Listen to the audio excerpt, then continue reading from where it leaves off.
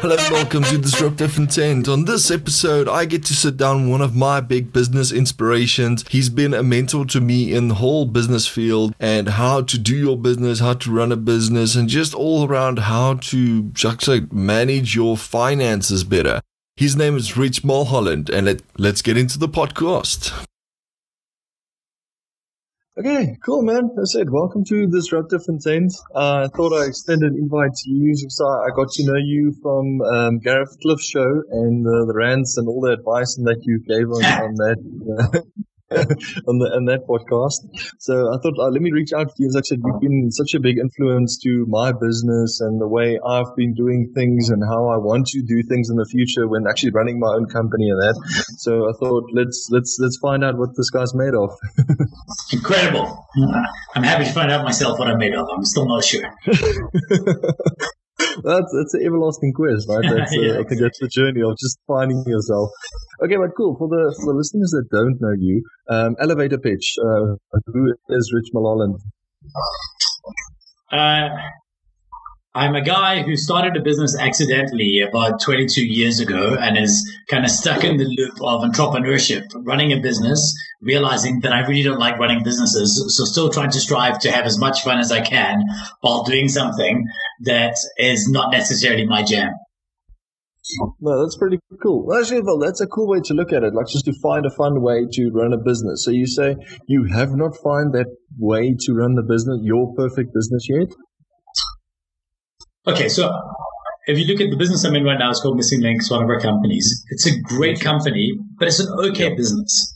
Now, the people who have the characteristics of creating great businesses, they have slightly different intent than I do. I'm not motivated by certain, things that other people would be motivated by. But I want to make an impact on people. I want to do stuff that I think matters. And I want to have as much fun as I possibly can doing that. I really, really want this to feel like a hobby. When I started Missing Link, it really, really was my hobby. When I look at all the different hobbies I've had throughout my life, I realized running a business was just like, it had the same feeling as all the rest of those did. The problem is, once the novelty of the hobby wears off, when you get bored of, I did Kung Fu for years. When I'd had enough doing Kung Fu after 10 years, I stopped and I found something else. But you can't do that when it's also your job. So I got to that stage where I kind of fell out of love of the day-to-day figuring out what this business thing was like. But I still had to do it because I got kids in school and things. And so it's a different journey. And even now figuring out, what needle do I need to move for me personally, but also now I'm responsible to other people, managers, people, staff, and trying to figure out what's right for them too. While still, I'm never compromising on what the meaning of what we do. But what would you say is the thing that matters to you? Like, what would you say is the main goal of your business? Obviously, you want to sustain a living through that, but what is like you said, the thing that matters in that company? Well, different companies have different things that matter. So what I do believe, I always say that entrepreneurs are driven by hate. It's not about doing what they love, right? I don't do what I love. I've already said to you, I don't enjoy running companies. They're a chore and an effort. But I'm deeply frustrated by how badly audience are abused, right? And I think that audience are one of the biggest, most wasted resources in the world today. Think about all the times you've been in those terrible meetings where you're sitting there thinking, why am I even here? Or when you've been CC'd in an email chain, or when you're sitting in a conference and you're thinking to yourself, the speaker gets up and says, I'm sorry guys, I didn't really have much time to prepare, so I put these slides together this morning. Like, there's 100 of us. Make an effort, right? And to me, it's doubly frustrating because when audience is activated, amazing things happen. If I can move the needle, if I can stand up in front of a group of people and move the needle of 10% of them by just 10%, that matters. And so I care about that. I care about that every single time you get on a stage, and Missing Link is a presentation company, but 21 Tanks is we kind of work with them on how do we turn that into action as a team building business. And we care very, very much about activating audiences. About TalkDrawer, one of the other businesses, about making sure that wants to do that whole thing at scale. And that's what keeps me awake at night. How can I change the world's relationship with presentation? The idea that people say that presentation is one of the scariest things you'll ever do, that's just because presentations are crap and because the stakes are high. You shouldn't be scared of something. I love it when I'm delivering a talk, and that's what I want for people. So that I can still get excited about 22 years in. Well, actually, that's a good thing, and that's the one thing you changed from for me as well, because the way I present, I'm trying to make it interesting, put some effort in it. Like I said, make an impact, even if it's 10 minutes long or 5 minutes long. As long as you make that impact and you get your message across, then that's the time you need. And I think that's the like not a long term goal, but that's the ever going goal, is making that impact in the shortest amount of time, because you need the people's attention span has like dumbed down so little. People are just fascinated. But not even Instagram is interesting to me. People just scrolling, and you can't grab someone's you can't grab someone's interest.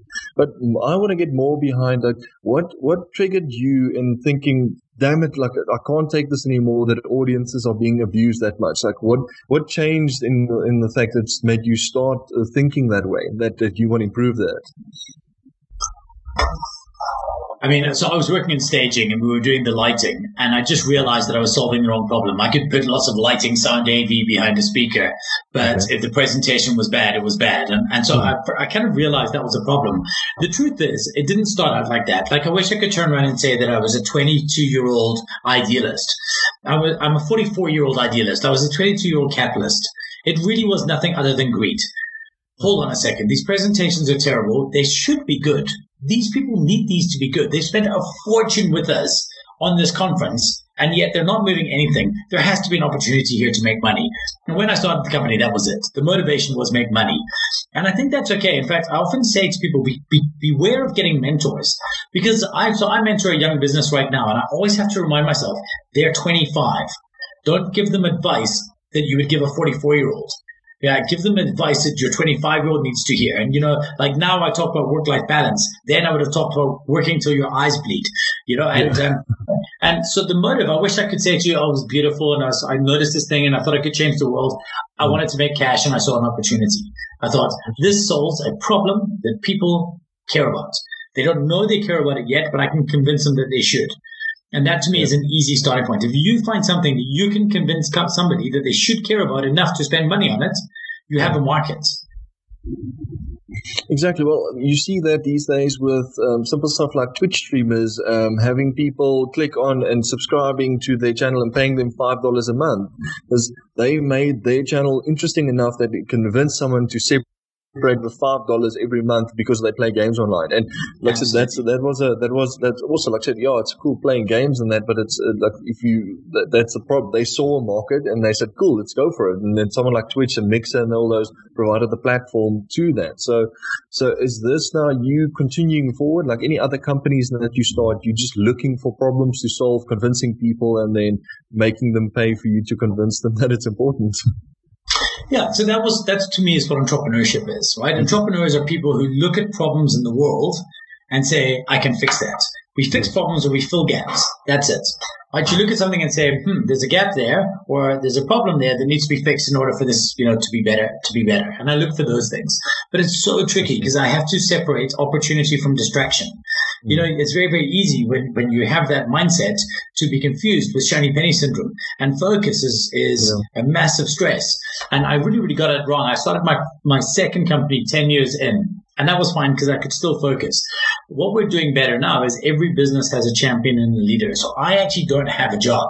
I don't work for any one company. I help out where I'm needed. I'm designed to go out there and talk and evangelize our companies, create conversations. And then when those conversations come to me, find out which one of our funnels do I want to throw them down. So that's kind of how we're focusing now. But I was getting so distracted wanting to start things, and I saw every opportunity I saw. And one of the biggest challenges facing entrepreneurs is realizing what to say no to. Exactly. But how did you evaluate the what to go for? Because like I said, obviously it has paid off so far, and you've been very successful from what I've seen on that. How do you funnel that and say, you know what, this is not just a shiny thing, I'm going to leave this, or this is an actual opportunity and let's go for this? So we have service businesses. So for the most part, I sold vaporware. I sold an idea to somebody until they bought it, and when they bought it, we made it. Same thing with keynotes. So I write keynotes. I deliver. One of my jobs as a speaker. In fact, one of the companies, the kind of seventh company, is my speaking business. And in some ways, it's more profitable than a lot of the other businesses.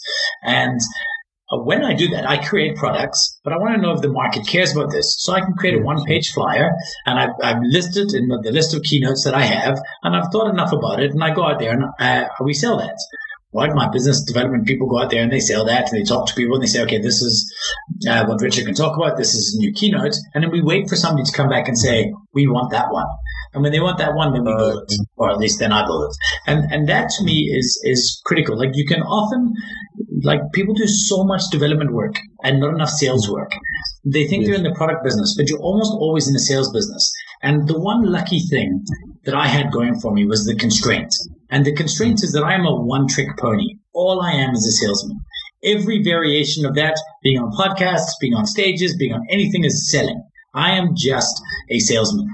I say just. I mean, I think there's no problems businesses have that can be solved by better sales. And better sales, not more sales.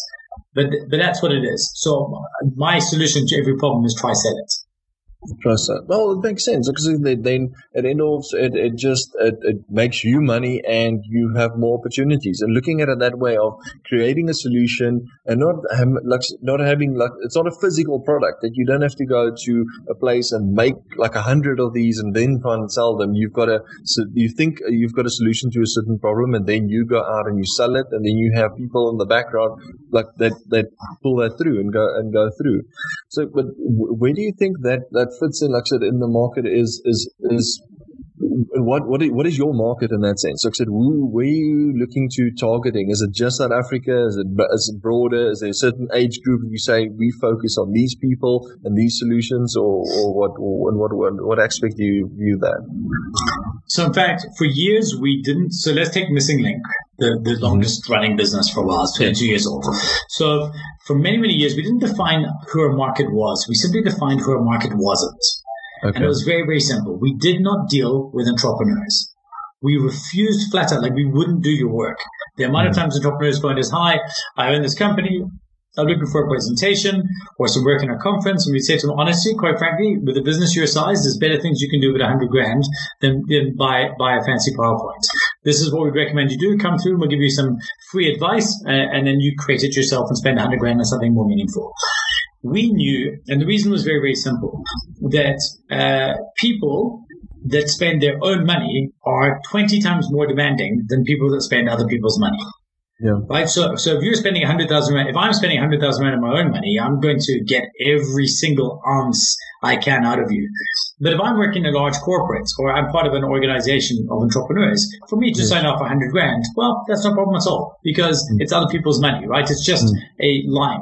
So we knew that that's what it was, and we knew that we solved a problem for corporates. So our market was quite clearly large corporate organizations that host big conferences. And so we kind of knew that's what we were going for. As we've grown, we built other kind of markets. So we have presentation training and executive coaching. That now we can deal with entrepreneurs. 21 Tanks can do strategy sessions for entrepreneurs. Talk Drawer is a global business. Firing Squad, the lead generation company, is a global business. The sales department, a global business. And that business, incidentally, the sales department, is very specifically for entrepreneurs. They have a no enterprise model. Okay. So we define our business by what we say no to. No, okay, cool. Well, that makes even more sense because, like I said, then you know exactly, you kind of know what your market is, and you know, it's like I said, these below this line of, not like below in sense, but like I said, these people on this list, we don't touch them, and that's. And then with creating that line, you basically created a new company that does the training of that. So that's also that gives you another funnel to pitch to another type of audience to. So you technically can do it for anyone. So let me give you a case in point. We set up a business in Bristol in the UK for Missing Link. Now Missing Link has, I think, about 35 products. When we went there, though, we launched there with 4. Or I think maybe 5. So it's executive coaching, the 3 different presentation training products we have, and keynote design. So only the products at the highest order of the presentation hierarchy. So you've been invited to speak at a big leading industry conference. You're in front of hundreds of your peers, and you have to really, really do something that matters. We're the guys who'll do that for you. That's the only product that I've let my guys sell over there. Why? Because here we have reputation. We can do some kind of quick cleanup work and get away with it. But there, we're trying to create a new, narrow. We want people to think that these are the presentation professionals. That's what it is. The best way to do that was to define everything we're going to say no to. If we're not making you smarter, and if we're not making you look better in front of important people, we're not going to do it. We're not going to do your sales toolbox. We're not going to do all of these things. We're going to focus on keynotes, build a reputation, and then extend. So often, just because you can doesn't mean you should. In fact, definitely not. And like I said, where is all this leading to? So actually, you've got this amazing idea. You said you're 44 years old. Where do you want to end up? You said you don't like the whole thing of running companies and that. Have you found something that you're working for and seeing, okay, cool, at, let's say 50, I want to do this or that or something like that is motivating you at the moment? It's extremely timeless that you asked this. Yesterday we did a victory ignition session with my forum, my group. It's basically the first board of directors of my life, my EO forum. And yes, I have a goal. So it's 52 when my youngest finishes school. And by then I want to start my next career. I want it to be completely different. So the goal is very, very simple. I want to reach a state of absolute financial freedom in order to be able to create an entirely new career without risking my future, my retirement, and my family. I don't know what that looks like yet. I might be an author of fiction. I might, become, there's many things that interest me. More likely, I want to be some sort of activist. I want to do work that matters, that doesn't generate income. So I want, perhaps animal rights activism is something quite important to me, maybe in the education space. But I want to do something that I feel is driven by purpose and by need, not by profits. Okay. I understand one of our businesses, human rights. It's a social entrepreneurship project, but I wanted that business still has a social and an entrepreneurship project. I think I want to define the latter parts of my life as doing something of more meaning. I don't want to be for me, it'll be a personal failing if I die and they kind of talks about me as an entrepreneur. That'll be a mistake. I love Bryce Courtney. Do you know who he is? No. So he was a famous author. He wrote a book called The Power of One. It actually became a movie and things. And he was actually a very, very famous advertising executive. Finished his career, retired, and then became a world best-selling author. Most people know Bryce Courtney as being a world best-selling author. What they don't know is that he was actually a leading advertising executive in the world in his previous career. And I want the chance to reinvent. I don't want to have one life. You have one life, live it. I want to have two lives. I want to live a whole different set of my life again. So the way to do that is financial freedom. And the goal for me is to do two things simultaneously. Stop wanting more and then create enough to sustain what I have. So the first thing I've already put a peg in, we're constantly trying to create more. I looked around recently and I realized, what do I want more for? Like, I have a great life. If I get jealous by somebody else's better car than mine, then I'm going to have to work harder to buy that car. Then that is the wealth and income that I have to sustain. My life is already, I'm certainly not over the top, but it's already at a point where I can be completely happy with for the rest of my life. So now I've just got to work out, how do I earn the income and generate the wealth to sustain that? And that's my mission. That's an awesome goal. Like I said, I think if more people thought of it like that, to work to a place where they can get that financial freedom, because I see people daily that are 50 years old and still, like I said, when you speak about them of retirement, it's like speaking to them about some illness or sickness. They're so scared of retiring because thereafter they don't, like, I'm going to sustain this lifestyle that I'm living. And exactly, we're so caught up in that. You know what? I want, look, this guy's got this car. I want better.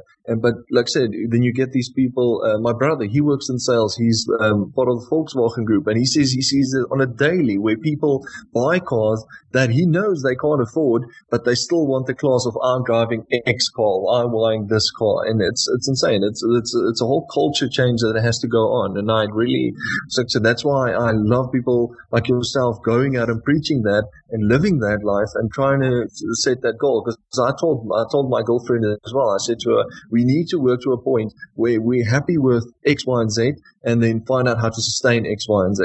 If we, Well, I just love what you said there. So that thing that you described as your point, we refer to that as your victory condition, or our current victory condition with regards to wealth. Now, I think that is, you've just had you're the 1% of people that have had that conversation. My challenge, everybody else is a horizon chaser. We want this, then we get this, then we look, we're like, I want the horizon. And then we run to the horizon, we get there, like shit, the horizon has moved. I want that horizon. There's always more horizons, right? You're running up rolling hills, and every time you get to the top of one hill, there's another hill going on. We can't sustain that. At some point, every single person needs to sit down and say, realistically, where we are right now, even if it's your girlfriend and you want to one day maybe have kids, you want to have all of these things, you got to sit down and say, okay, let's work out what is our number. What is the number at which, if we had that money in the bank, we could sustain the lifestyle we want to have in the future? That might be going through having children, putting them through school, putting them through university, them going up, moving out, retiring, going on world cruises and holidays. Define what that number is and work up and get it. Without a shadow of a doubt. People say all the time, do you have any regrets? Would you do anything differently? No, I wouldn't do anything differently. I love my life. I want to punch those people in the face. Unless, if you didn't start saving and investing 20% of your income the day you started earning money, then you should regret that. And if you don't regret it yet, you will. I'm warning you now that you have written a regret check that you will have to cash. If you are not investing 20% of your income and leaving it for later, it's not like having a pension. It's about giving yourself freedom to tap out and try something new. That's my goal right now, is how can I be free to explore and try and do something special and different? I can't do that right now because I've got to sell another presentation to keep the lights on, to keep the engine running, so that I can keep paying for stuff. Exactly. No, because that's the one thing that I can, like I said, the regret check that I'm cashing at the moment is when I was still like in my early 20s, making a ton of debt to just do stuff, buy cars, do this, go there, go on this holiday, whatever. And now I'm sitting with where I want to quit my 9-to-5 job and move to something that I love doing, and that photography, but I can't make that job because I have to keep the lights on and keep the 9-to-5 job to be able to pay that. So you said part of your victory statement that we have to do is, me and my girlfriend now are both 110% focused on paying off our debt. And then we came to we said we're not going to go out anymore. We're just going to dumb down everything and work on this. And then we came to a point where we said, okay, no, but we still want to enjoy certain pleasures in life, still go on a holiday. And I thought, okay, cool, but that'll move that line from, okay, we should have paid off our debt this year. That moves it a bit back. And then we made that sacrifice and that agreement of, okay, cool, we're going to set our living standard to a bit up on the side, but still then be a work on, focus on that. And then I think people aren't focused on that. They think, we'll pay off our debt eventually. But if you've got a goal driven that you need to get that done and this and then you'll rethink it. And when you said, okay, cool, you know what, I'm going to buy a new car, you said, no, I'm rather going to buy a second-hand car and use that money that I would have spent on a new car and pay off my debt on someone else. And then eventually, like I said, she said to me, and like I said, I think we said 2.5 years, then we both debt-free. And like I said, I'm now 28 and she's 32. And like I said, we're sitting there and in 2 years' time, we're debt-free. And then that means we can both make that jump to whichever side we want to. You're not just debt-free. You're free. Yeah. You're actually free. Yeah, right? exactly. Debt is a prison. And 110%, the fact that, in 2 years, you can be at a point where you have freedom to make meaningful decisions. Because you can say, I want to chase a career in photography. I want to do those things. What am I willing to sacrifice to get that done? So you might look around and say, well, we live in this apartment. It's a bit big. Right? We can maybe move to a slightly smaller apartment, or maybe we could share a car. Cool, we can do those things. So free that up so that we have less in order to do something more and give it a bash. That to me, that freedom is everything, right? We don't need money. We need time. We need time and freedom to make decisions and to do things. And I just think that the world isn't intentional enough about that. The arrogance that I had, I can't tell you the amount of times. I mean, I can physically, I feel ill when I think about it. When I was sitting across from a financial advisor, and they were saying, you got to invest and do these things. And I was saying, no, it makes more sense for me to invest. Why would I invest 10 Rand with you when I can invest that same 10 Rand in my own company and turn that into more money? Yeah. The truth was, first of all, they weren't asking me not to invest money in my business. They were saying to me, with the money you're already taking and spending on other stuff, don't waste the money on another electric skateboard. Invest that money in a ETF or something like this, and an index fund, whatever. If I had started doing that, it's the one gift I'm giving to my children. The one gift, I tell them all the time, the mistake I made, the regret I have. My son is 16. He's worked in a trampoline, one of those trampoline places since he was 15. Yeah. 25% of his salary every single time says, Dad, invest this for me. Invest this for me. He's built that habit now. So in his mind, it's just a tax. He gets his government tax, and then he gets his investment tax, and then he gets his salary. And he bases all his decisions on his salary. When he's 30 years old, he will have a paid off house. Like he'll be debt free and he'll be free to make meaningful decisions in his life. I'm 44 and I still struggle to fall asleep at night because I'm nervous. It's problematic. Yeah. Exactly. No, that's one of the things that I also thought when I saw a financial advisor and he said, okay, no, take this money. You're starting to earn a decent salary. Put it away. Start investing or whatever. I said, no, it's fine. It's excellent. And today I'm so glad I did that because when I'm 55 years old, that's going to pay out. And then my health, like I said, if I'm debt free now and get that payout, then, like I said, then it's world trips and everything.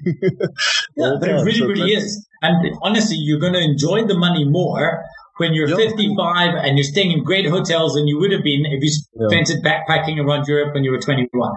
True. And the thing is, like I said, I've talked to people that say to me they can't wait to retire so they can take that pension and pay off their debt. I say, so you've worked your whole life and gathered all this debt, and now you're going to use the money that you should have used to spend the rest of your days in a nice porch with your wife. Now you're going to use that money to pay that what you said the cash that check now because of all the bad decisions you made in the past life. That's insane.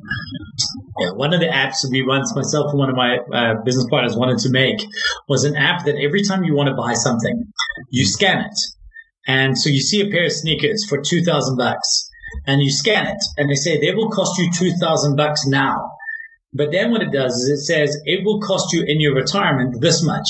And it basically says, if I invested the 2,000 rands of the sneakers, so how much is the 2,000? Because the person whose money you're spending is not just yours, it's also future yours.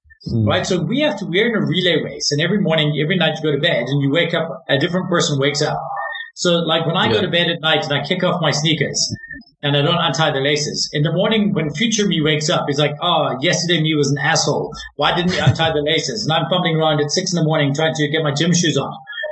We have to be better to future us. So I wanted to look that you scan those sneakers, you say it's 2,000 rand, but then you look retired that cost them a holiday, a cruise around the world. What? Yes. Or, a trip, the dream trip to Japan. And you can literally turn around and say, if you don't buy those shoes now and instead invest it, then that one day, 60-year-old you will be able to go and buy, on a trip to Japan. What do you want? The sneakers or the trip to Japan? And if you select the trip to Japan, it invests the money instead. Still takes it from your bank account, but invests it. Invest and then somebody like Alan Gray will buy us for a bajillion. That's to me, we need to give people a frame. We need to say it's not 2,000 rand now. You're not robbing the money. You're not spending the money now. You're taking it from future you. And future you can have so much more money with the invested version of that money. Yeah. Right? It's like you're eating, you're picking fruit before it's fully grown and eating it then. But if you'd waited a little while and left it on the tree and you're eating it then and you got a big juicy ripe apple. If you take the money when you've got it, you've just got the seed. Plant the seed and then spend it later when it's coming to fruit. I just made that up, but I think it's pretty good. That's definitely cool. I'm going to work on it. It's material. No, this is the part that sells the podcast. So what advice or what would you say to people that has the exact opposite in like seeing out of life, the people that do live in the moment and say, no, rather spend that money now instead of investing it and so on. I said, what would you say to those people if you had one of those people like sitting in a meeting with you? Well, I was those people. I bought every year. I bought a new fast car, and every year I did stupid things, and I enjoyed myself. And I mean, I still have a life, right? I've been snowboarding twice this year. I'm taking my family on a family holiday. It's not like I live like a pauper. I'm not suggesting that. And the same thing with you and your girlfriend. I'm not suggesting you never go out to dinner, but I'm saying you work out what your number is. So you take the money away. You tax yourself. Pay the tax bill of yourself, and then do whatever you want. So if you want to save 2 months of your disposable income, so you say, okay, my disposable income after I've paid government tax and investment tax Once I've done those 2 taxes and paid off my bills, I've got 10 grand left at the end of the month. Cool. I want to do something gnarly. You know what? I'm going to spend a little bit less for the next few months, and then we're going on a trip to Ibiza because that's our jam. Or you know, I want to fly to see Rise Against play and whatever. Okay, then you do that, and then that's it. I'm by all means not suggesting, because you know what? I ride a motorcycle. I don't want to, but I could die tomorrow. It's not like I'm doing this thing, but I certainly am not going to spend my money now because I might die. It's just ridiculous. Like, I'm going to understand the value of it, and I would rather be smart about it. And all I can tell you, I don't want to give anybody advice, right? I certainly don't want that to be the case. It's almost condescending. All I want to do is share my experience. I did really, really well for my 30s. I blew so much of it. I didn't invest it smartly. And now I go to bed at night stressing, feeling like, shit. If only I had the opportunity to do these new things I want to do without the cloud of, but what if my kids want to go to, my son wants to go to Oxford and study astrophysics? Like, oh my goodness, I've got to, you know, that's a lot of money. Had I invested and planned and restructured, maybe I'd have been free to make those decisions now. Now they're stressed.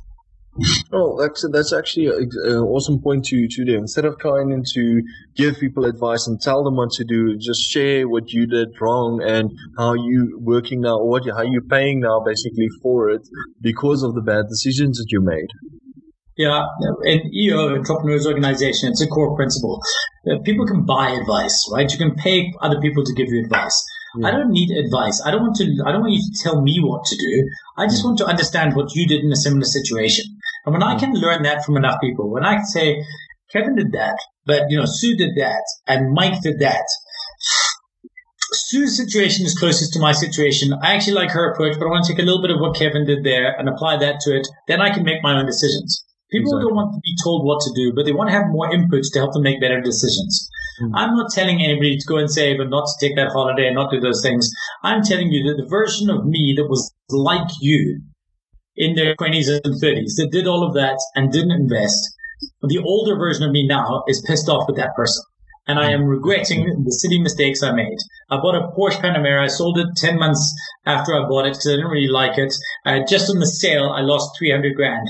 But let alone the 300 grand I lost, the $1 million I spent on that car alone was a complete and utter waste of money. For the relatively small fleeting amount of pleasure I got, or my ego got from that ridiculous purchase, future version of me could have done something absolutely meaningful. Yeah, exactly. Yeah, if you had $1 million like back then, you wasted that money. You had that app of yours and scanned the Porsche.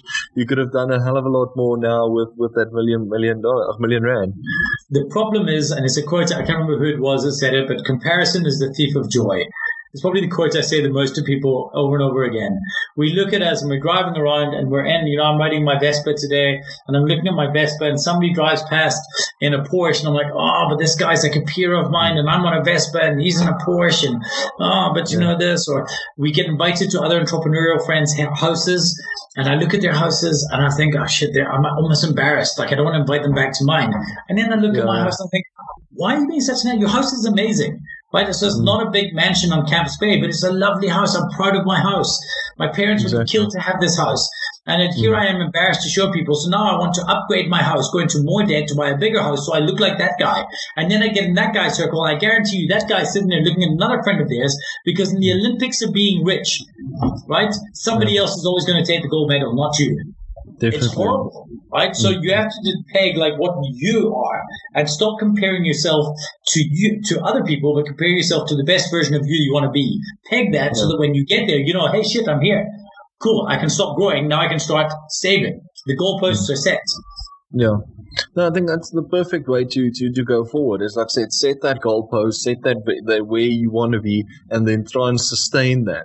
And sustain that with like while having the most fun and just working from there on. And like I said, and thereafter, I think, like I said, I think when my whole perspective will change as well as the day I have kids, because then you start thinking, okay, cool, now I need not only to provide for myself, but for them and then for their futures, and try and teach them the lessons that I've learned now the hard way, and paying the school fees myself, and knowing that debt is bad, this is freedom, and teaching them those values. I think that would be the end goal.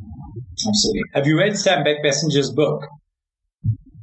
She's got a book. It's called Manage Your Money Like a Fucking Grown Up. Oh, no, but I'll definitely it's add by it to my reading. Sam Beck-Bessinger. It's a South African lady. She's written it in her perspective, and it's phenomenal. It's an absolute must read. I'm going to pay my children, so both my kids. My son, I've already said so, but when he's 17, I'm going to pay him an amount into his investment account when he presents back the key lessons from that book. So for every great lesson he gives me, I'll negotiate an amount, and then he's going to present those back to me, and he'll do it to the maximum amount, and then we're going to invest that income. So I'm going to bribe my kids to read a book about investment, make him share the information back with me, and then my daughter as well when she's a bit older, and then make it feel like their idea, and then let them decide where they're going to invest it, and that investment they can't touch. I really want to instill this in my kids, and that book is phenomenal for it.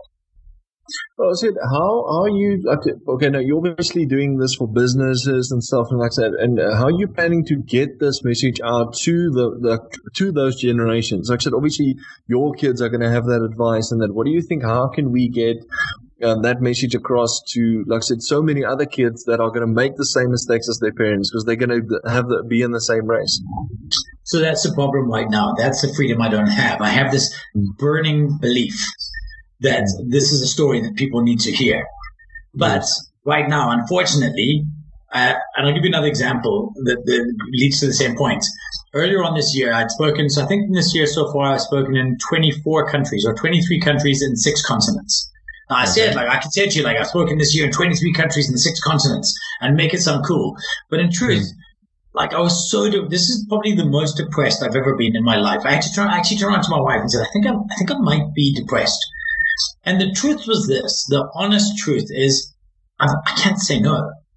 I don't have enough wealth to be able to say, when somebody says, we'll fly you around the world and we'll pay you what is actually, when you think about quite a large amount of money to do a talk for an hour, I actually am not in a position yet. So it's my daughter's birthday on the 2nd of October, and I've got to do a talk for LinkedIn in Chicago, and it's her birthday, and I physically can't. My career is not in the place where I can phone LinkedIn and say, I'm sorry, I'd love to come and see you guys, but I can't because my daughter's birthday.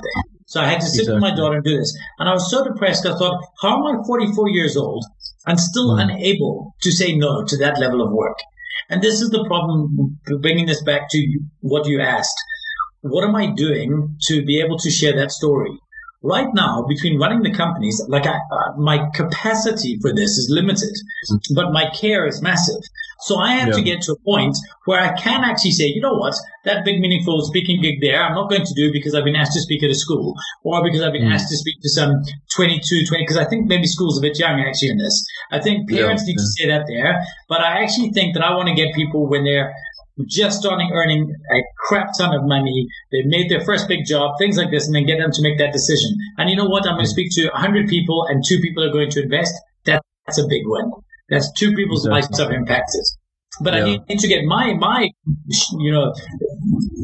place in order, my house in order to be able to free up the time so I can say no to those other gigs so I can go and do work that's meaningful. Incidentally, what I do like about LinkedIn is the talk they've booked is my talk on purpose, not a business talk. So I'm quite excited about it. That helps. But I think you thought of going down a route like something like a podcast,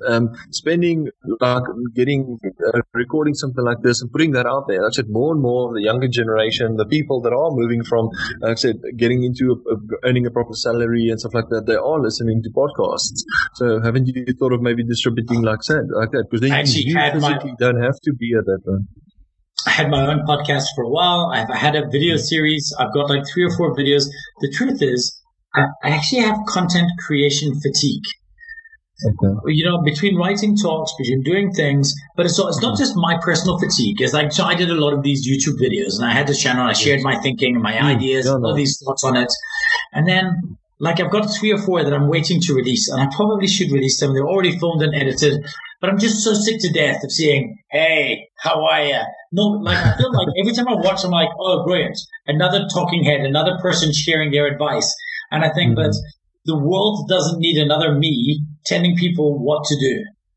Yeah. And so I'm so loath. I feel like I'm just adding to the noise. There's so much out there. I'm just adding more to the noise. So I've almost backed off. And the other realization, I've been doing a video a week for years. And I stopped about 2 months ago, and one person actually said to me, "Hey, I stopped doing the videos." Like, nobody notices. Nobody is thinking, "Oh, you know what I need today? I need a rich video." Like, we don't have. There's not too little content. Nobody's hungry. Everybody is glutton. Yeah. So I'm loath to do that unless I'm in front of somebody where I can see them. But for example, this opportunity for me is amazing because you're going to do all the work. It's your content creation. You're putting it out there. Yeah. You're asking the questions, and I'm just kind of turning up and talking. And so I love that this is going in a totally different direction, and that we're talking about this stuff because it's important and it's helping me shape my thinking. But and again, maybe I will get there. Maybe there'll be a book around that, or a keynote around that, and some talks. But right now, I don't have enough on it. I just know it's something I care deeply about. And it's a problem I'm trying to solve for myself. Most of these things, I've already solved the problem by the time I'm talking about it. Okay. No, well, that's perfect. You said if you feel like that, like I said, that you don't help but forcing it. Forcing it, then, like I said, I've had like creative block in that sense of just being like overwhelmed about the amount of projects and stuff that I do, and then you feel that once you force it, then you're not creative. Like so now I took 2 days of editing a video instead of what I usually do it like within a few hours. I said I'm just gonna leave it because I don't feel well about this. I'm not gonna rush it, and I'm gonna just brush it off and just send it out. And then that could have been an opportunity if someone else saw it. Now someone's going to see a half-ass job that I did, and it's all because I couldn't take one extra day just to get it done. So I get you 100%. Yeah.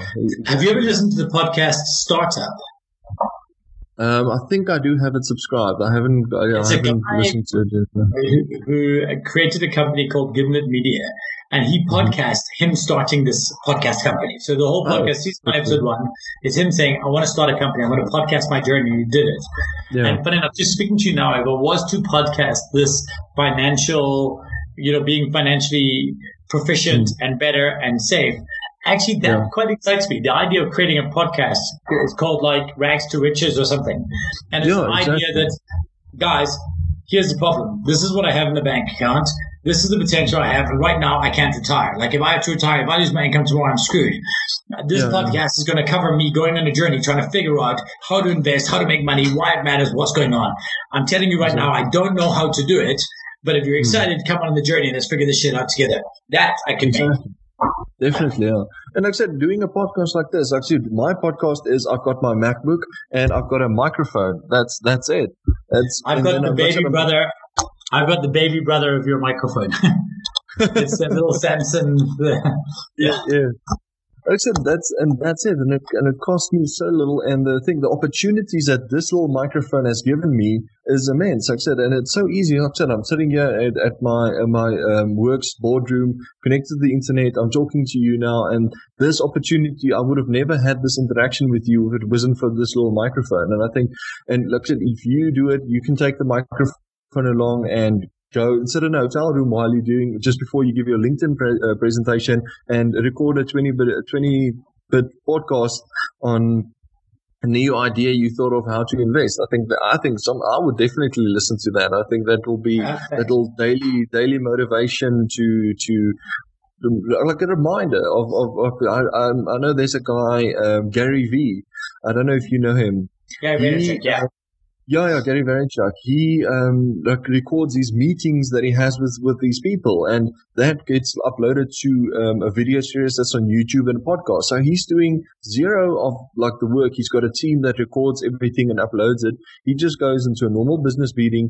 Everyone agrees, cool, we can upload this, and then he uses his marketing and meetings for content for other people to listen to, where he gets people, big companies, to get the face-to-face and pay for the interaction. And then obviously then all of us benefit from it because we can sit and listen to a 2-hour meeting that he had with 5 or 6 execs in New York. So it helps. Absolutely. I totally agree. Yeah. Cool. Well, like I said, not take too much of your time anymore. If you can give, let's say, a quick summarize of what you would say, like if you had like 5 seconds or 10 seconds to give advice to people to end the podcast off, what would you say to the listeners? Spend less than you earn, eat less than you burn. Right, that's it. Spend Perfect. less than you earn, eat less than you burn. It's my algorithm for life. Like I have created a bunch of microscripts. That's my favorite one. Yeah. If you can stick to that, if you can live by those ideas, you'll be off to a good start. Awesome. Rich, like I said, thank you very much. Like I said, thanks to Taryn and Annette with arranging all the times and everything, and you taking this time out of your day to sit down and chat with Kevin, me on thanks the for asking. podcast. It's really, really awesome. And if anyone wants to get your content or try and get get some time with you or whatever, where can they reach you on the internet? Where's your preferred? Where can they get you? The easiest place is to go to the URL getrich.af. And if you go to getrich.af, you'll find links to everything from there. Awesome. Now I'll also add it in the show notes and the when I publish this on Facebook and all that, so then everyone can access the link and see what you're all about and then have a listen to the podcast. Awesome. Cool. Rich, thank you very much again for your time and enjoy your day. Appreciate it. You too. Take it easy, Kevin. Cool. Cheers. Cheers, man. Right, awesome. Thanks very much for listening. Like I said, what a guy, right? As I said, Rich Mulholland was really a big inspiration to me, and hopefully he has such a big impact on your life as he had mine. Again, thanks for listening. If you like the podcast, share it with your other entrepreneur friends, your business friends, anyone that you would think like the podcast, and subscribe to the podcast. If you do feel like it, give us a rating on iTunes and Spotify, and cool. See you in the next episode.